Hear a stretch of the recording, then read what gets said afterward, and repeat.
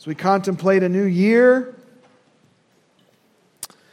as we look and have a whole new year ahead of us this morning, for all of us who are Christians here this morning, I want to remind us all just who it is that will be walking with us each and every day of this new year. Just who it is who is for us each and every day of this new year.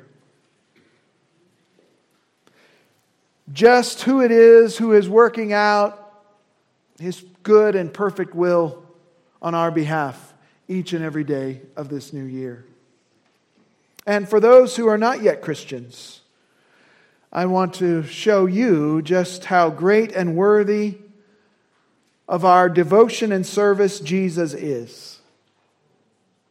What a great Savior Jesus Christ is. So we will begin this new year with our focus right where it should be, right where it must be, on Jesus Christ. So let's look at one of these great statements of the person of Jesus in Hebrews chapter 1, verses 1 through 4. Let me read it for us. The author of Hebrews begins, he says, God, after He spoke long ago to the fathers in the prophets, in many portions and in many ways, in these last days, has spoken to us in His Son, whom He appointed heir of all things, through whom also He made the world. And He is the radiance of His glory and the exact representation of His nature, and upholds all things by the word of His power. When He had made purification of sins, He sat down at the right hand of the Majesty on high, having become as much better than the angels, as He has inherited a more excellent name than they. Thanks be to God for His word. Let's pray together. Lord Jesus, we want to see You in the pages of Scripture. Your true identity is so clearly laid out here for us. We have to deal with it. We have to come to terms with it. We have to ask ourselves, will I believe this about Jesus Christ, or will I reject it? Lord, we pray that each and every person in here would believe these truths about You. That You would grow us in faith and in love for You, and in service and devotion to You for the year to come. So remind us who You are today. Remind us who walks with us, and who fights for us, and who is for us each and every day of this new year to come.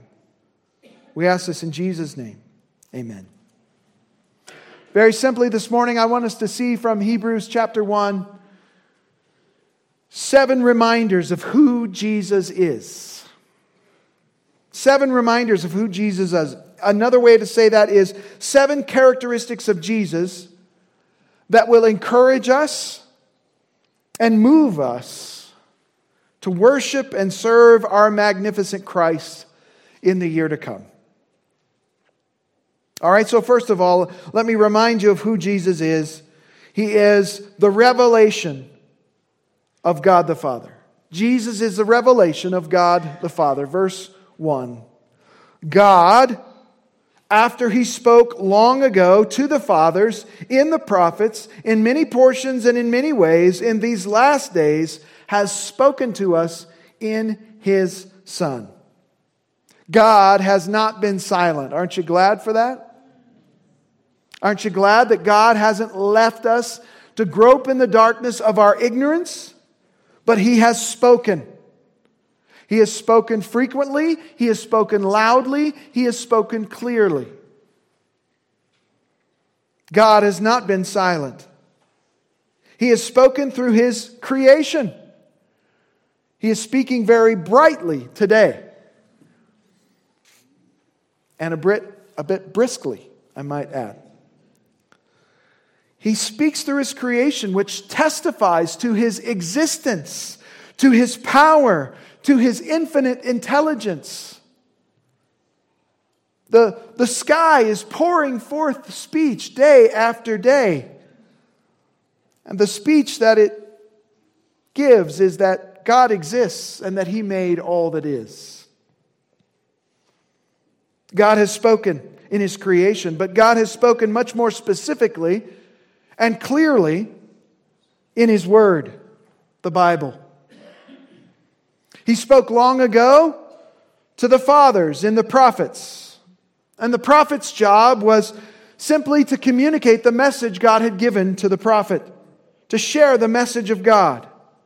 And God used many kinds of communication, exhortation and narrative and commands and dreams and visions and stories and parables.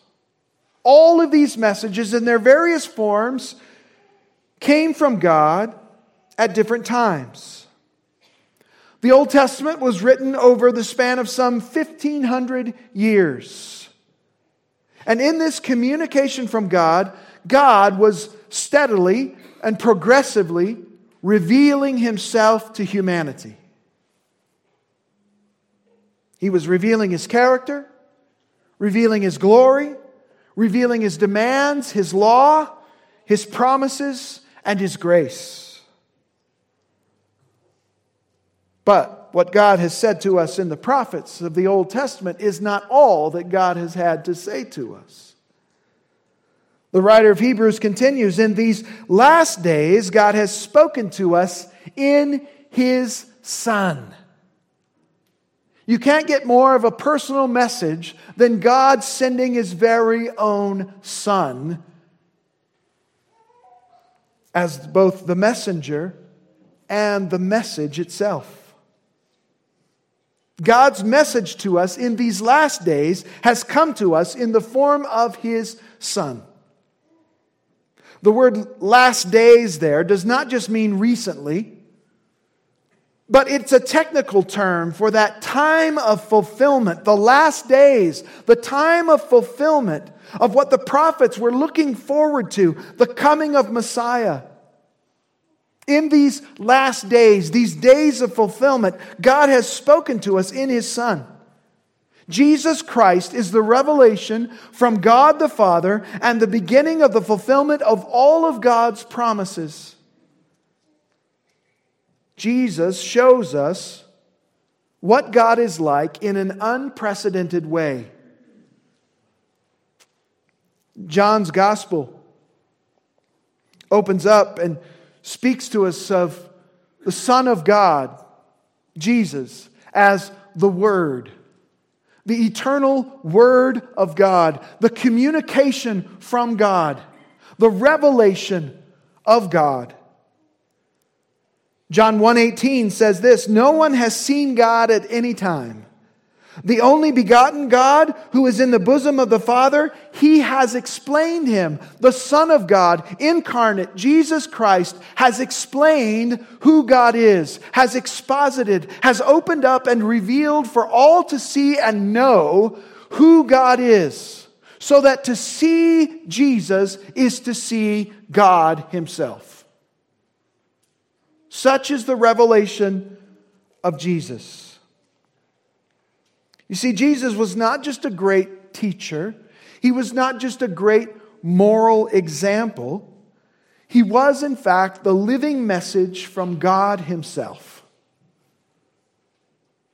He is the Word of God to mankind. What Jesus does, what Jesus says, all of it is God's revelation of Himself to us.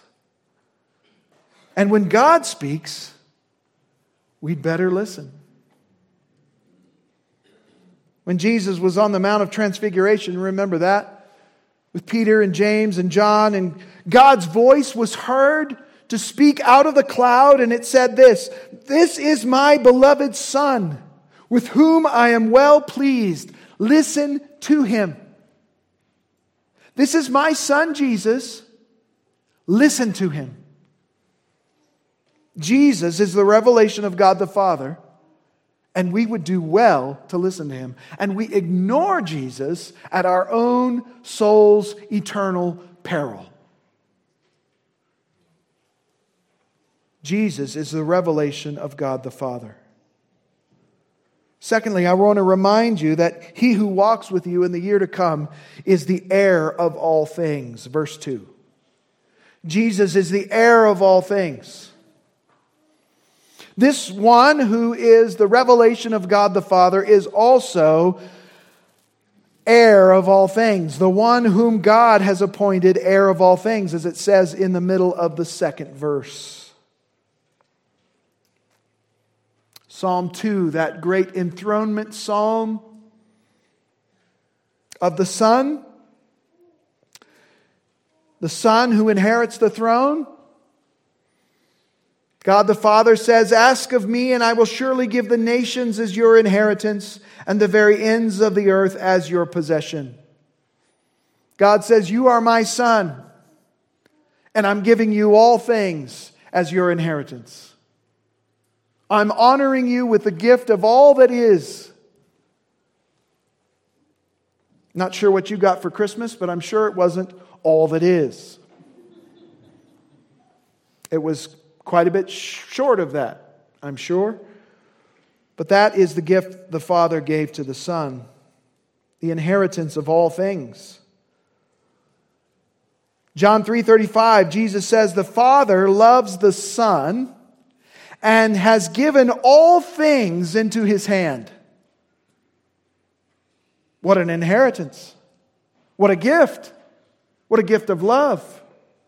From Father to Son, the gift of all things. Jesus Christ, as the heir of all things, owns everything. Jesus owns everything. And if He owns everything, that means He must own us too. Your life is not your own. My life is not my own,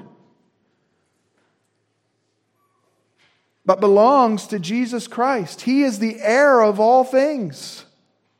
And therefore, as the owner, He has authority over it. Over what? Over all things, including my own life. He has a say, and not just a say. He has the authoritative say over me. Over everyone. Matthew 28:18. As Jesus is ascending to the right hand of the Father after His resurrection, Jesus spoke to His disciples and said, "All authority has been given to me in heaven and on earth." Jesus, as the heir of all things, is the authority over all things. And that includes your life and mine.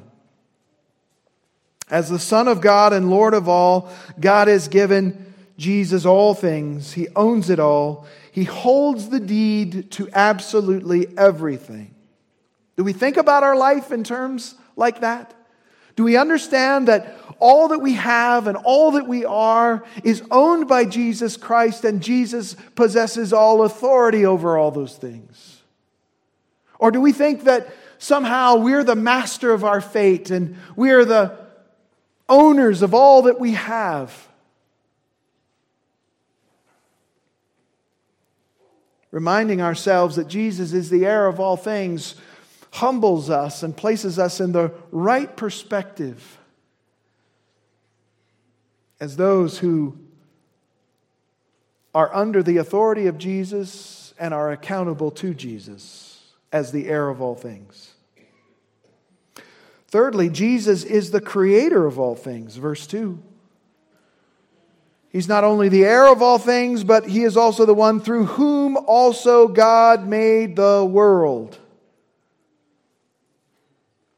God used the agency of His Son to create the universe and all that is within it. It was through the Son's creative power that all things came into being. The eternal Word spoke the worlds into existence. And so the creation of the world came from God through the action of the Son of God. John 1:3. All things came into being through Him. Through who? The Word. Who's the Word? The Son of God, who is the incarnate Jesus. And apart from Him, nothing came into being that has come into being. That's pretty inclusive language there. Nothing has come into being that has come into being apart from Him. Colossians 1:16, for by Him, the Son of God, all things were created, both in heaven and on earth, visible and invisible, whether thrones or dominions or rulers or authorities, all things have been created through Him and for Him. So He's the creator of all that is. And that helps us understand a little better of how He came to be the heir of all things. He owns it all because He created it all. It was through the word of His power that all things came into being. We see here the power of Christ to create all that is out of nothing just by speaking it into existence. And let me remind you here that this is the same Jesus who walks into the new year with you, who could create all that is out of nothing by a word. It's the same Jesus that walks into the uncertainty of tomorrow with us, for us. Fourthly, Jesus is one in essence with the Father. Jesus is in no way lesser than the Father.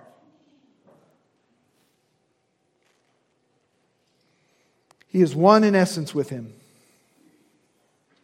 Verse 3, He is the radiance of the Father's glory and the exact representation of His nature. Jesus is the radiance of the Father's glory, the radiance of His glory. Not a mere reflection of glory, but the radiance of His glory. It's the difference between the moon and the sun, right? The moon does not have glory in itself, does not have light in and of itself. It merely reflects the light of the sun. The sun possesses the light. And in a similar way, so Jesus does not merely reflect the Father's glory, but He is a possessor of that same glory. And that glory radiates out of the Son, even as it does out of the Father.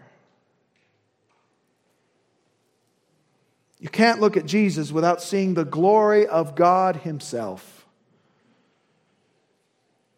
Again, John's Gospel, the first chapter, verse 14, and the Word became flesh and dwelt among us, and we saw His glory. Glory is of the only begotten from the Father, full of grace and truth. The very glory of God we saw in Jesus Christ.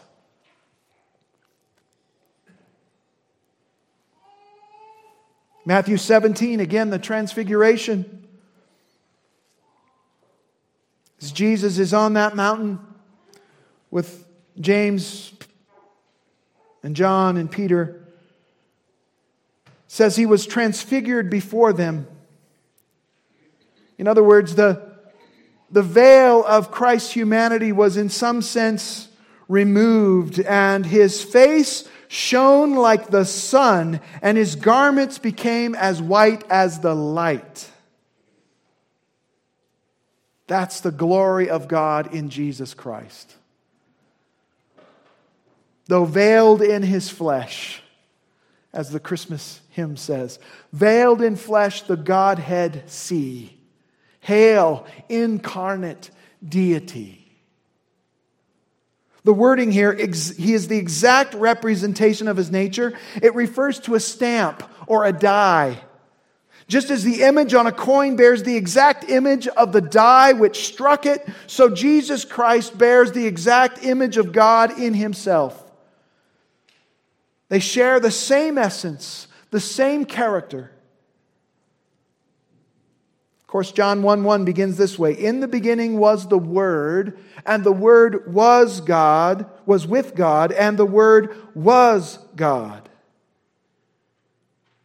Jesus is not just a great teacher. Jesus is not just a moral example. Jesus is not an offspring of God, a lesser God. He is God in the flesh. Of course, we remember Jesus' interaction with Philip. In John 14:6, Jesus said, I am the way, the truth, and the life. No one comes to the Father except through me. If you had known me, you would have known my Father also. From now on, you know him and have seen him. And Philip said to him, Lord, show us the Father, and it's enough for us. That sounds good. Show us God, God the Father. And Jesus says, have I been so long with you, and yet you have not come to know me, Philip? He who has seen me has seen the Father. How can you say, show us the Father? Philippians 2:6, speaking of Jesus, who although he existed in the form of God, did not regard equality with God a thing to be grasped. He was equal with God, but humbled himself and made himself a little lower than the angels. Colossians 1:15, he is the image of the invisible God. Colossians 2:9, in Jesus all the fullness of deity dwells in bodily form. So in Jesus Christ, we have the exact representation of the essence of the Father. Jesus is fully God, and it is this same Jesus who has promised to never leave us and never forsake us and walk with us every day of our lives, including in this new year. Fifthly, Jesus is the sustainer of all things. He sustains all things. Seems like the world's coming apart at the seams. Seems like everything's flying apart. But it's not. Jesus is the sustainer of all things. The author of Hebrews says that he upholds all things by the word of his power. That same word of power that was used to call all things into existence out of nothing is the same word of power that sustains all things to this very moment in time. Christ is not only the creator of all things, he is the owner of all things, he is the heir of all things, but he is also the sustainer of all things. Without Christ's active power to sustain all that is would cease to exist as it is. It would come flying apart. At the atomic level, everything would come flying apart.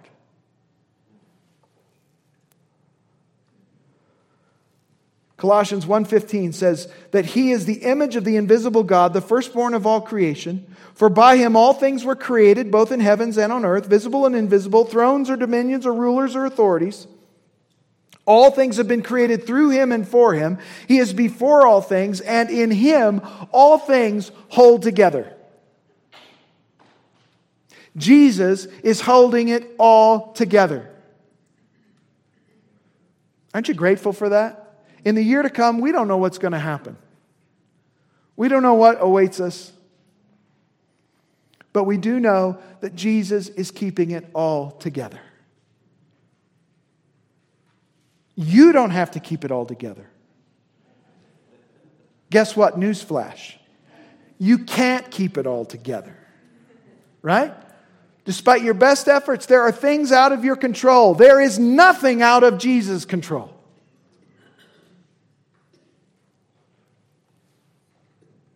I love what F.F. Bruce says of Christ's upholding, sustaining power over all things. He says he upholds the universe not like Atlas supporting a dead weight on his shoulders, but as one who carries all things forward on their appointed course. You see, there's a purpose to his upholding all things, a divine purpose. What happens, happens not in randomness and purposelessness. What happens, happens according to Christ's divine plan. He is upholding and sustaining all things for a purpose. And that purpose will be accomplished. It will be seen to the end, and it will result in glory and joy for all believers. Jesus is the sustainer of all things. Well, this Jesus, you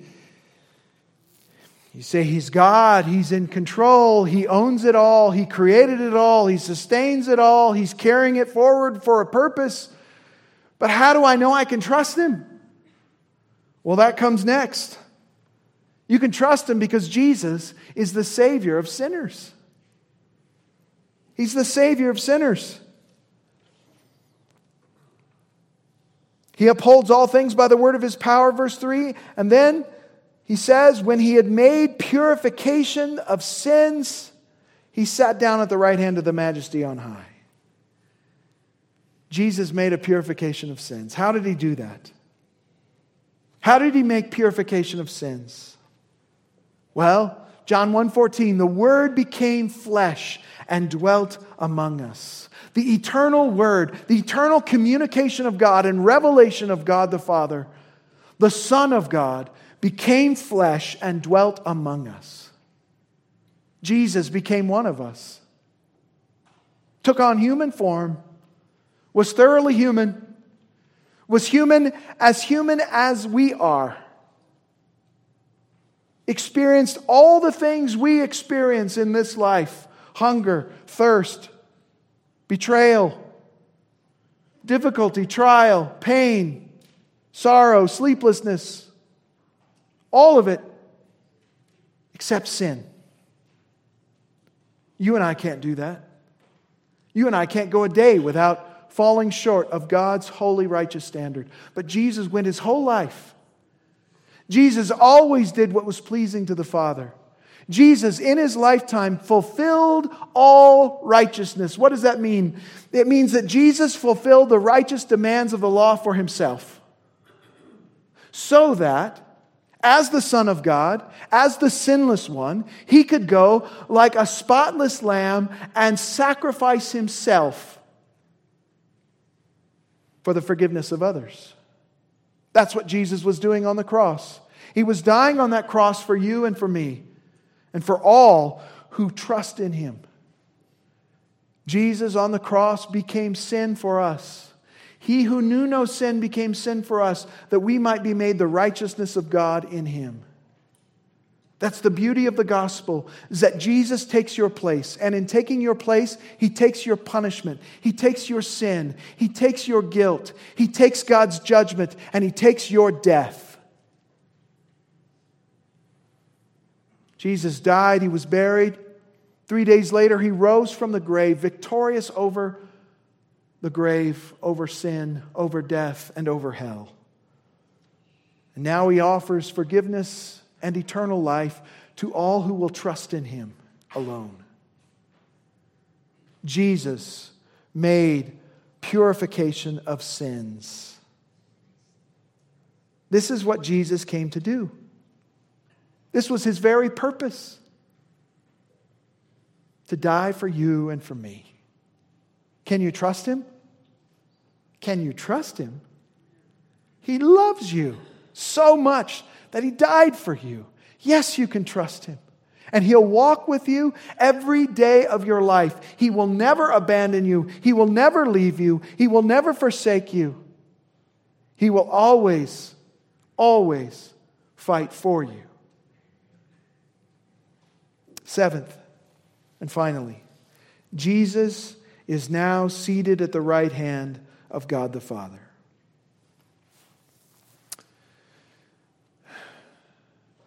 Does God the Father have a body in order to have a right hand?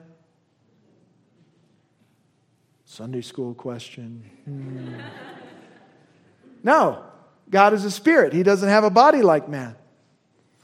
Jesus has a right hand, right? Still, today, this moment, Jesus is in His glorified body. He is still the God-man and will forever be the God-man. So what does it mean that Jesus sits at the right hand of God? Well, it's a picture, right? It's a picture of honor and glory and power and influence. Because of Jesus' obedient sacrifice, God has given Jesus a position of power, authority, and honor at His right hand.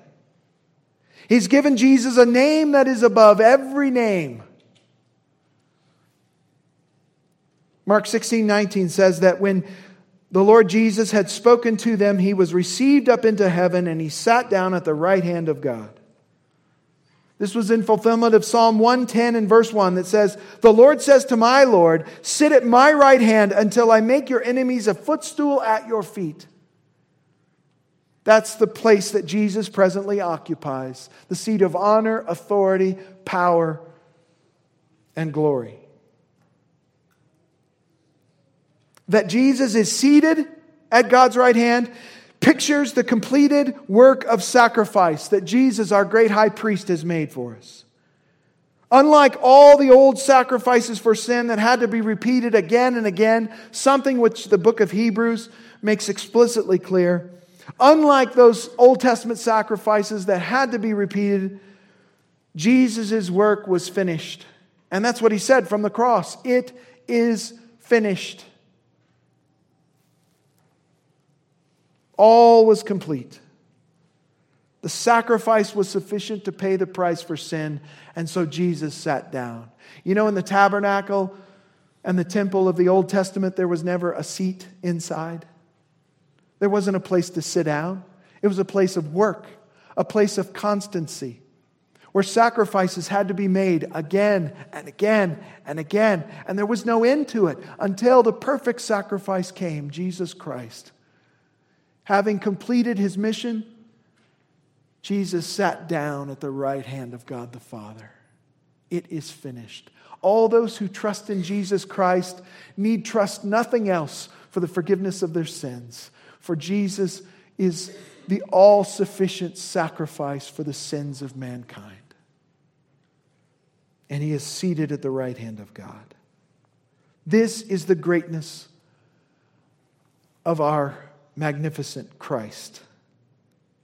He is the greatest prophet, perfectly communicating to us the very essence of who God is. He is the greatest priest, providing Himself as the perfect, sinless sacrifice for sin. And He is the greatest king, possessing all authority and all power and holding title to all that is. Prophet, priest, and king. This is the greatness of Jesus Christ, and His greatness is deserving of our deepest devotion and our highest praise. And it is this same Christ, prophet, priest, and king, who walks with us into the unknown of a new year, unknown to us, but fully known by Him, and promises never to leave us or abandon us or forsake us, and promises to always be with us as our guide, our comforter, and our friend, who promises always to fight for us and lead us and guide us into what is for us uncertainty. This should bring to the Christian courage, joy, peace, and comfort. To those who have yet to believe on the Lord Jesus Christ, you have to deal with who the Bible says that Jesus really is. You can't take Him as just a great teacher or a good moral example or an interesting person who once lived a long time ago. No.